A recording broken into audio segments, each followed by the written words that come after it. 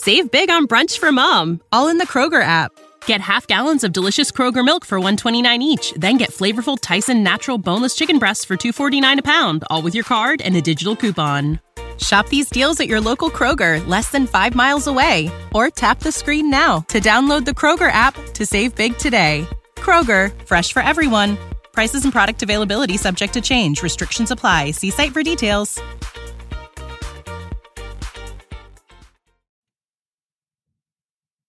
Viewer discretion advised. This episode mentions sexual abuse and assault. If those are triggers to you, please enjoy one of my other episodes of Rotten to the Core and join us again next week. Peace and blessings to you, and I'm sorry for what has caused your own trauma. People say that everyone is just a product of their upbringing, the grand debate between nature versus nurture. We have learned in our past lessons that this is pretty true. Some of our rotten people have been born bad, while others succumb to their horrible circumstances. Our rotten man today, at least to me, seems to be both. He was a man who was born rotten and, because of the trauma that was inflicted upon him, let that rot spread, not only throughout his whole identity, but unto others as well. He reminds me of that old saying, one bad apple spoils the bunch, because he spoiled the lives of so many, and sadly, most of them are lost to history. Come with me and let's attempt to cut out some of the rot that was Carl Panzram. Magic mirror on the wall, who is the most rotten one of all?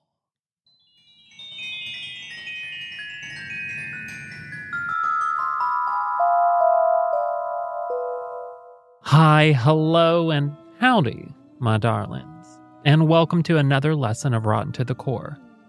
I am your not-so-evil queen, Joshua Waters, and this is the history podcast about rotten people, where we attempt to learn a lesson or two that can help us in our current lives.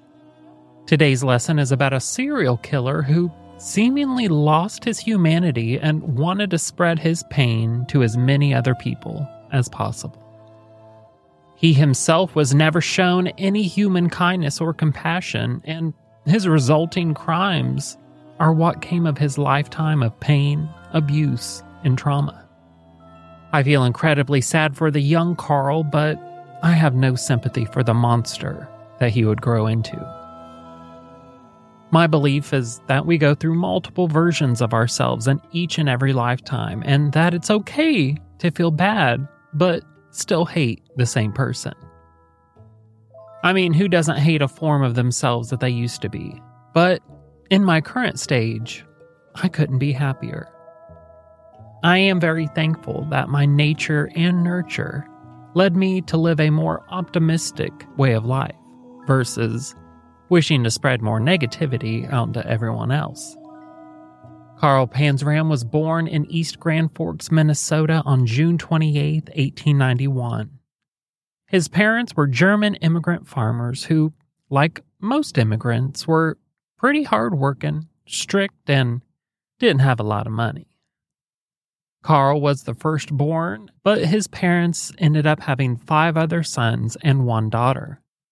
He even claimed that all of his other siblings grew to be honorable and devoted farmers who minded their fields and did no harm to anyone, which I do see as proof as to the natural nature of Carl as rotten. If it were all about his upbringing, then wouldn't at least one of his other siblings have turned out badly too? While being poor and from a strict family isn't enough to turn good fruit into bad, the rest of Carl's childhood certainly seems like enough to do the trick. When he was only 7, Carl's father did the old left go get a pack of cigarettes trick, and the family never saw or heard from him again.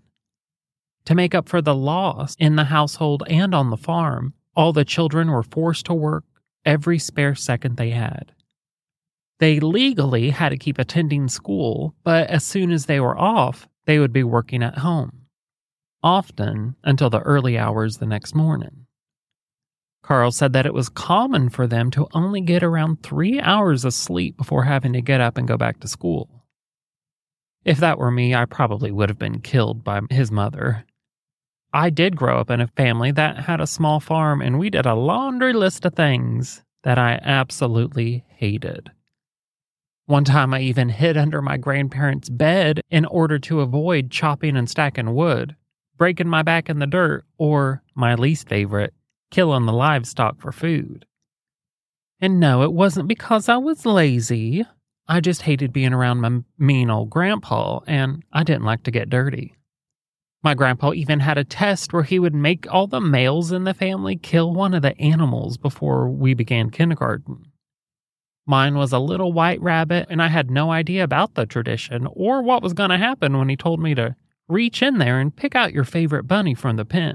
I thought he was going to give it to me as a pet. That was until he handed me a hammer and told me that it was going to be dinner, and I had to kill it. All I'll say is that I attempted to comply, but rabbits scream like babies when they're scared, and so do I. I dropped that hammer and ran to the house and told my grandma on him. I was never forced to kill another animal, but it was served for dinner that night, and I sat at that table for hours until I was allowed to get up without taking a bite of it. See what I mean when I said I was thankful for how I turned out? I like to thank the compassion and caring I received from the women in my family for a big part of that. Carl, on the other hand, wasn't so lucky. Even though he was the oldest out of his brothers and sisters, the rest of them would pick on him and beat him up every opportunity they had, often teaming up to torture their brother over giving him any sliver of kindness. At the age of 11, after learning that there was a big wide world out beyond his family's farm, Carl made plans to hitch a ride on a passing train with the intention of finding his own place in the world. Since his family was poor, he made the decision to rob a neighbor. He stole food like apples and cake, as well as a handgun for protection. And he even managed to jump aboard a train, and he thought he was on his way to bigger and better things. Unfortunately for him and his future victims, that wasn't the case. He was quickly found and arrested for his earlier robbery, and in 1903, a judge sent him to the Minnesota State Training School. Think of how mental asylums were in the early 1900s, but replaced mentally disabled people with nothing but young boys.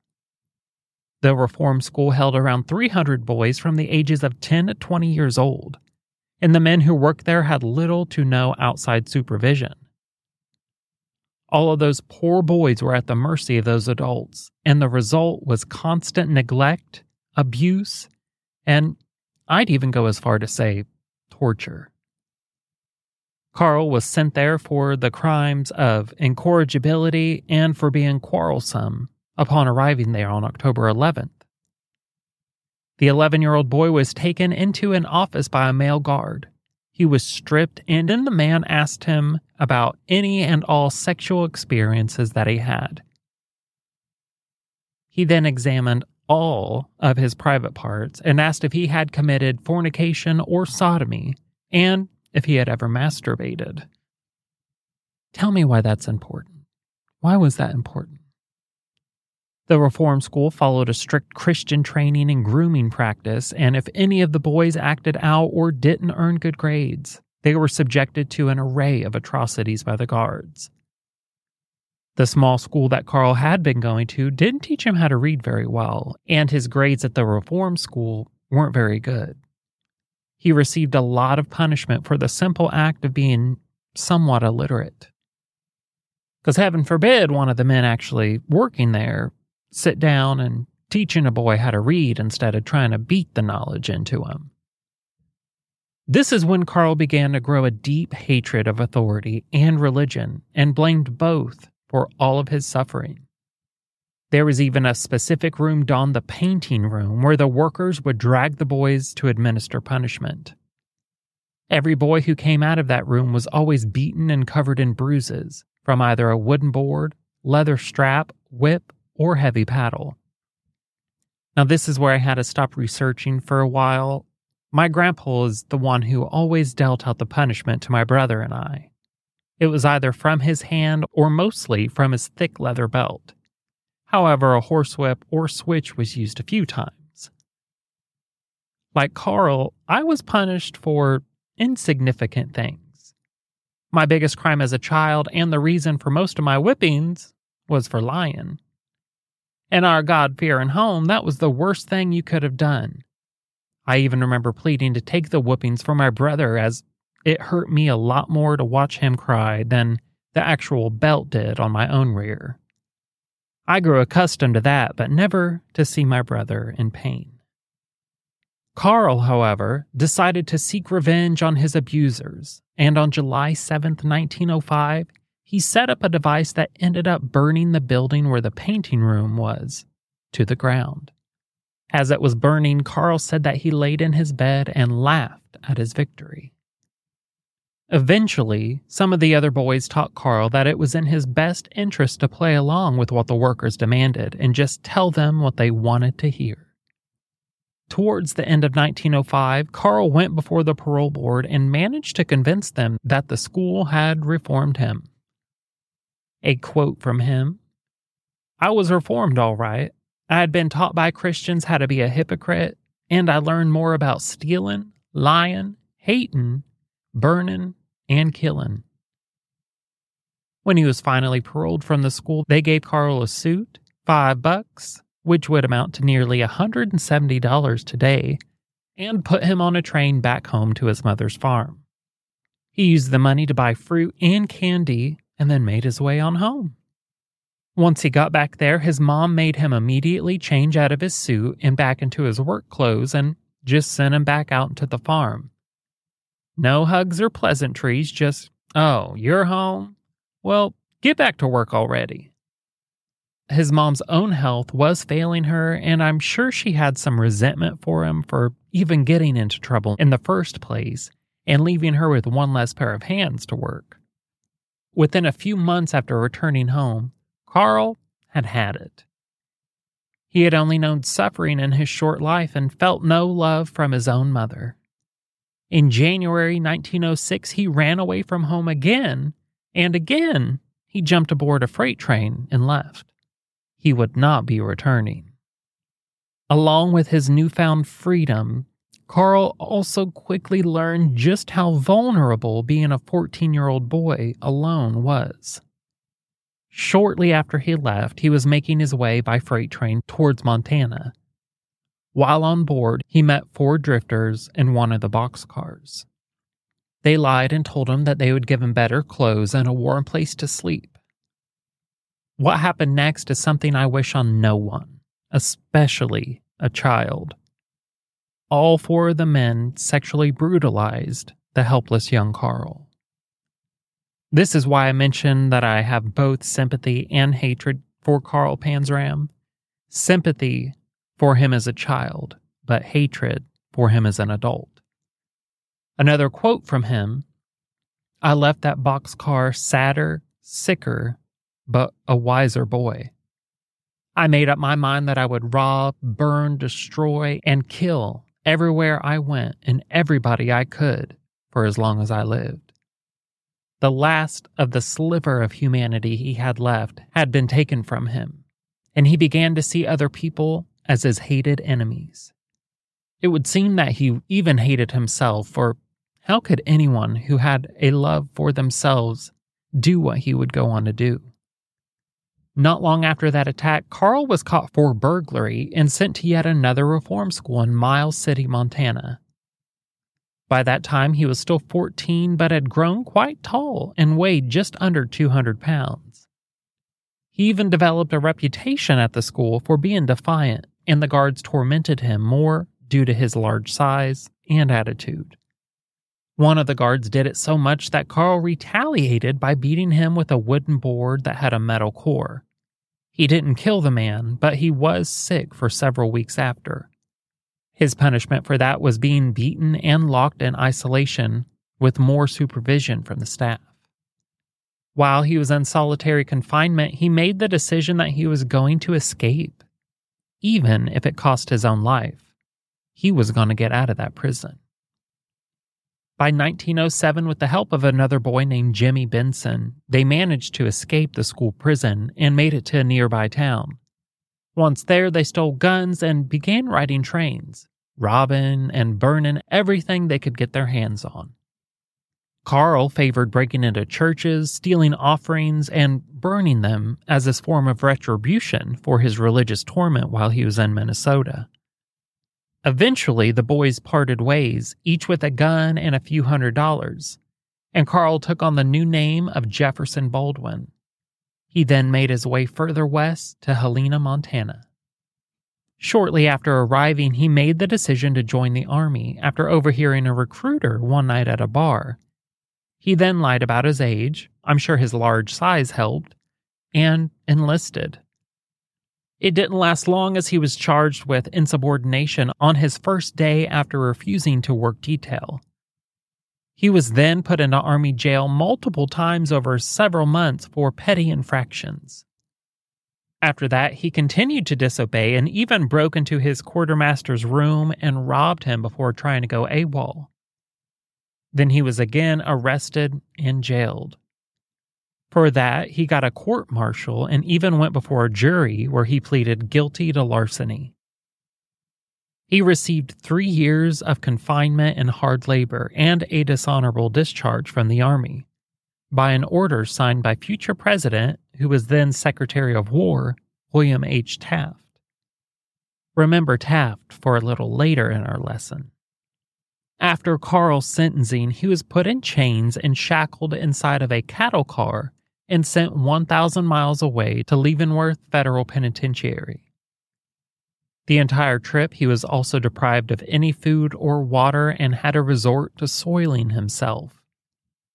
In 1910, at the age of 19, Carl literally didn't have a pot to piss in. He had no friends, no family, and no money. The only thing Carl possessed was a hatred for anything and everyone around him, as well as a desire to cause others as much pain as he had to go through in his childhood. Over the next 3 years, Carl jumped trains and traveled to several states, taking on multiple names and committing a plethora of crimes along the way. His past traumas had now shaped him into a hardened criminal. Well, as criminals do, Carl kept committing crimes, and they eventually caught up with him, again, while in Montana. He was arrested, this time under the name Jefferson Davis, and sent up the river to Deer Lodge, which to me sounds a lot more like a Smoky Mountain retreat than a prison. While there, he used his giant size and reputation to run the place, at least among the other prisoners. He did make an escape plan with his old acquaintance, Jimmy Benson, but Carl was the only one able to make it out. Jimmy had a last-minute transfer. He escaped, but he was caught again, and another year added to his sentence. To pass the time, Carl said that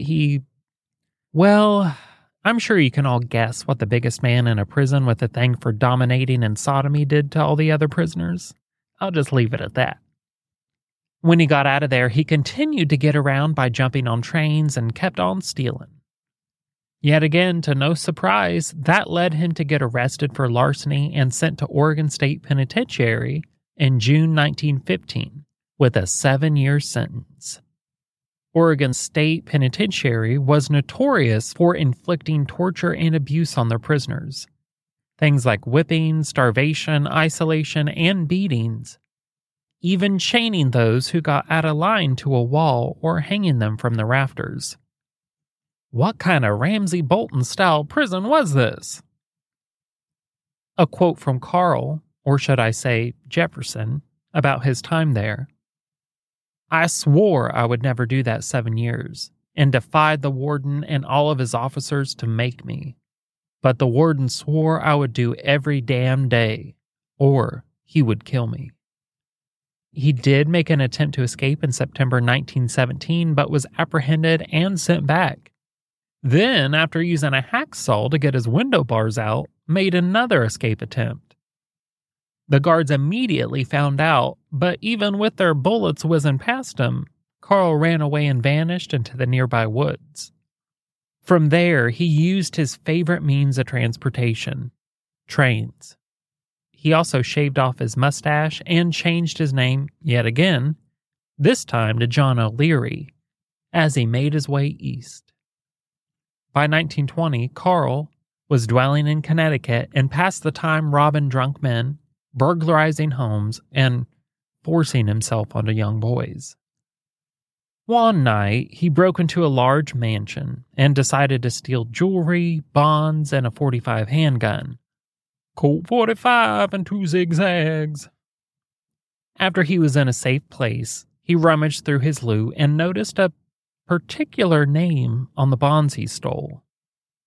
It was none other than the man responsible for his sentence at Leavenworth and ex-president William H. Taft.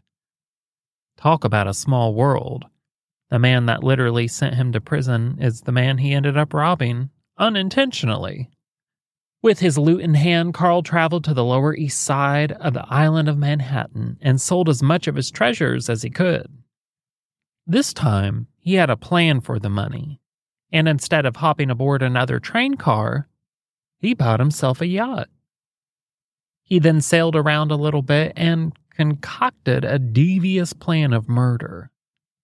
After noticing the amount of sailors on leave who were looking for work on another boat, he started scouting out his next victims. He would find a sailor who was looking for work and hire them to come work on his boat, promising them anything they wanted to get them on board. Once there, he actually did let them put in a day or two worth of labor until he would get them drunk and sexually violate them before using his William H. Taft handgun to remove them from the living.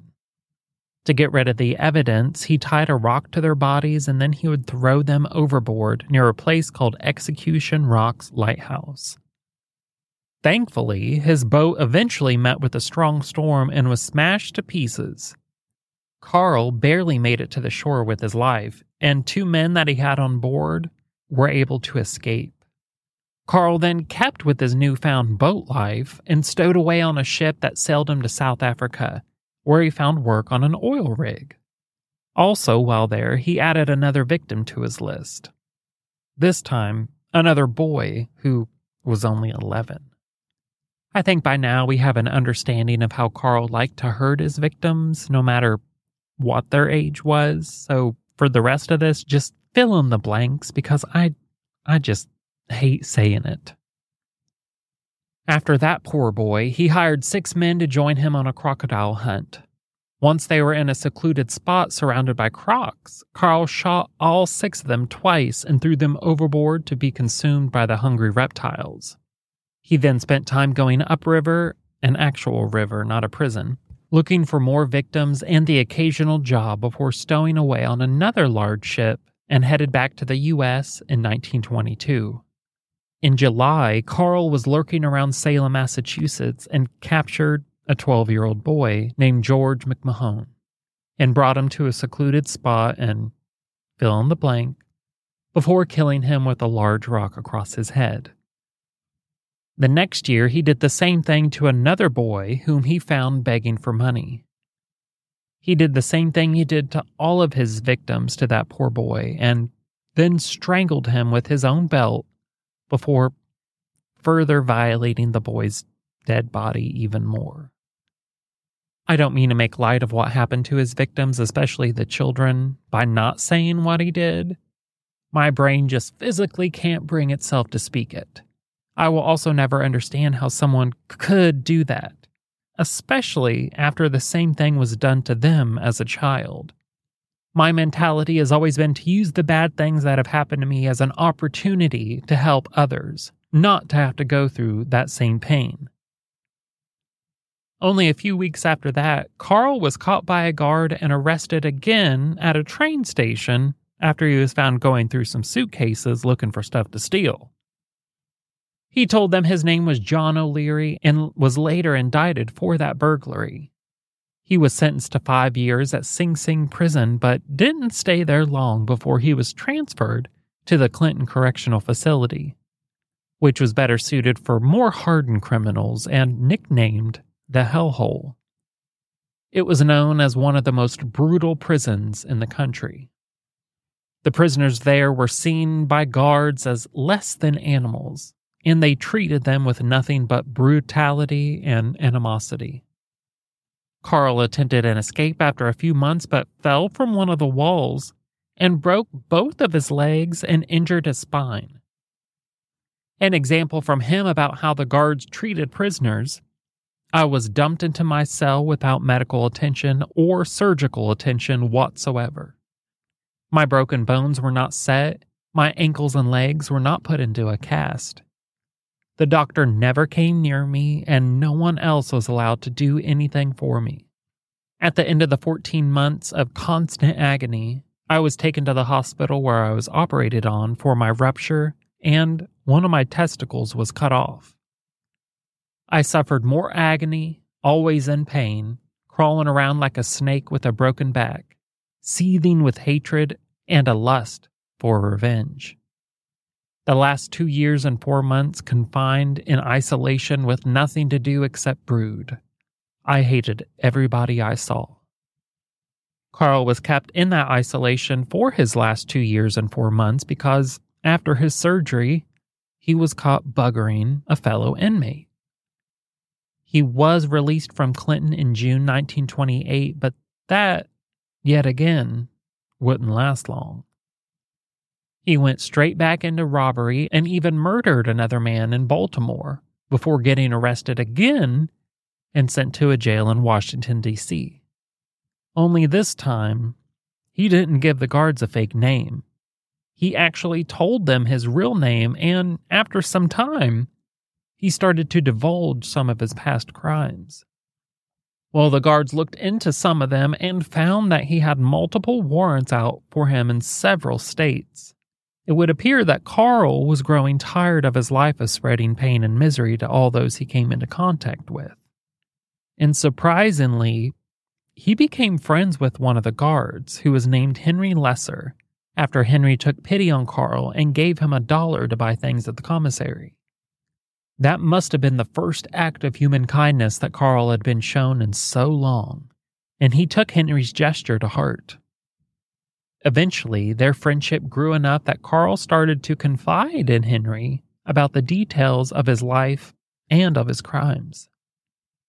Their unlikely friendship, I don't know if that's the right word for it. Henry's compassion for another human led to Carl actually writing about his entire past, which ended up with a full 20,000-word confession.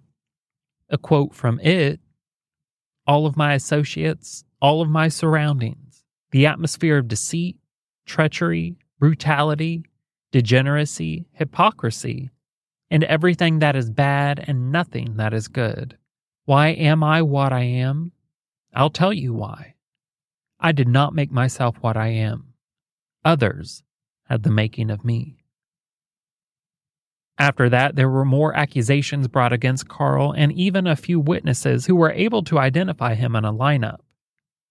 He must have realized the gig was finally up, and Carl wrote a letter to District Attorney Clark in Salem, Massachusetts. "I do not change my former confession in any way. I committed that murder. I alone am guilty. I not only committed that murder, but 21 besides. And I assure you, here and now, that if I ever get free and have the opportunity, I shall sure knock off another 22. His trial began on November 12, 1928, and he refused to have a lawyer. Carl was found guilty on all charges and sentenced to 25 years at the Leavenworth, Kansas prison that Carl had stayed at before. And when he got back there, he told the warden, "I'll kill the first man that bothers me. The only thanks you and your kind will ever get from me for your efforts on my behalf is that I wish you all had one neck and that I had my hands on it. I have no desire whatsoever to reform myself. My only desire is to reform people who try to reform me. I believe that's the only way to reform people, is to kill them. Because he was so violent, he was given laundry duty while at the prison in an effort to keep him out of the general public and try to keep the other inmates safe. Well, apparently the prison didn't get the memo or didn't believe Carl was as dangerous as he was because they only had one guard watching over him in the laundry room. And after being written up by the guard several times, who was named Robert Wonk, Carl took a metal bar and killed him with it before going after the other inmates, who were now locked with him in the laundry. So Carl went back to trial in April of 1930 and actually pleaded not guilty. He was found guilty as there were 15 witnesses and they had the murder weapon. So he was sent back to Leavenworth until September 5th, when he would be given the death penalty somewhere between 6 and 9 a.m. And as he was dragged out of that courtroom, he left cussing out the judge and the jury. On Friday, September 5th, 1930, Carl was brought to the gallows close to 6 a.m. He spoke about how he cursed his mother for bringing him into the world, and spit in the executioner's face as he put the hood over Carl's head. His last words were, "Hurry up, you Hoosier bastard. I could kill 10 men while you're fooling around." They released the trap doors below him, and Carl Panzram was dead by 6:18 a.m. Then he was buried in the prison cemetery with an ID stone that read 31614. He was no longer able to use his pain to hurt others ever again.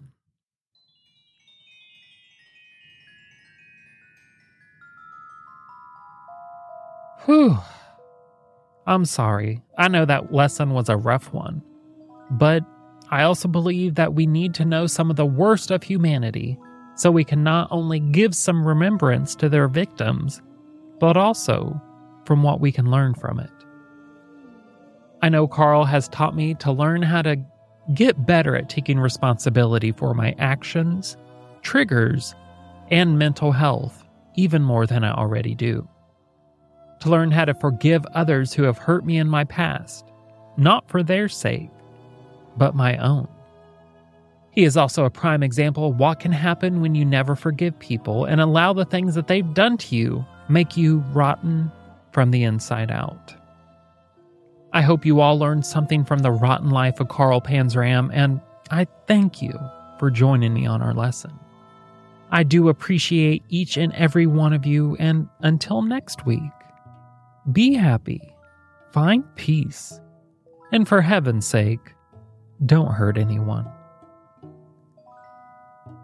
If you enjoy Rotten to the Core, please follow me on Instagram or join me on Patreon. Both of those are at It's Rotten to the Core. You can also listen to me on my other podcast, Mystery Inc., which I do with my brother Shane. We have a Facebook group called Shane and Josh's Rabbit Hole, where we will be interacting and having a plethora of extra fun, foul, mysterious, rotten, and historical things a-brewing. Join us there and have a great week ahead, everyone. Bye.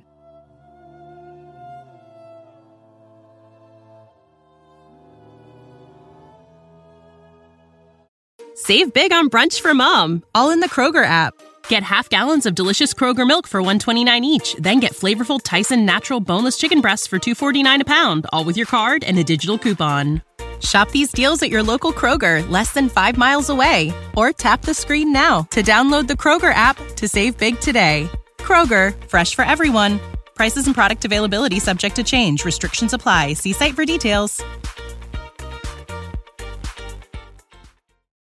When you need mealtime inspiration, it's worth shopping Kroger, where you'll find over 30,000 mouth-watering choices that excite your inner foodie. And no matter what tasty choice you make, you'll enjoy our everyday low prices, plus extra ways to save, like digital coupons worth over $600 each week. You can also save up to $1 off per gallon at the pump with fuel points. More savings and more inspiring flavors make shopping Kroger worth it every time. Kroger, fresh for everyone. Fuel restrictions apply.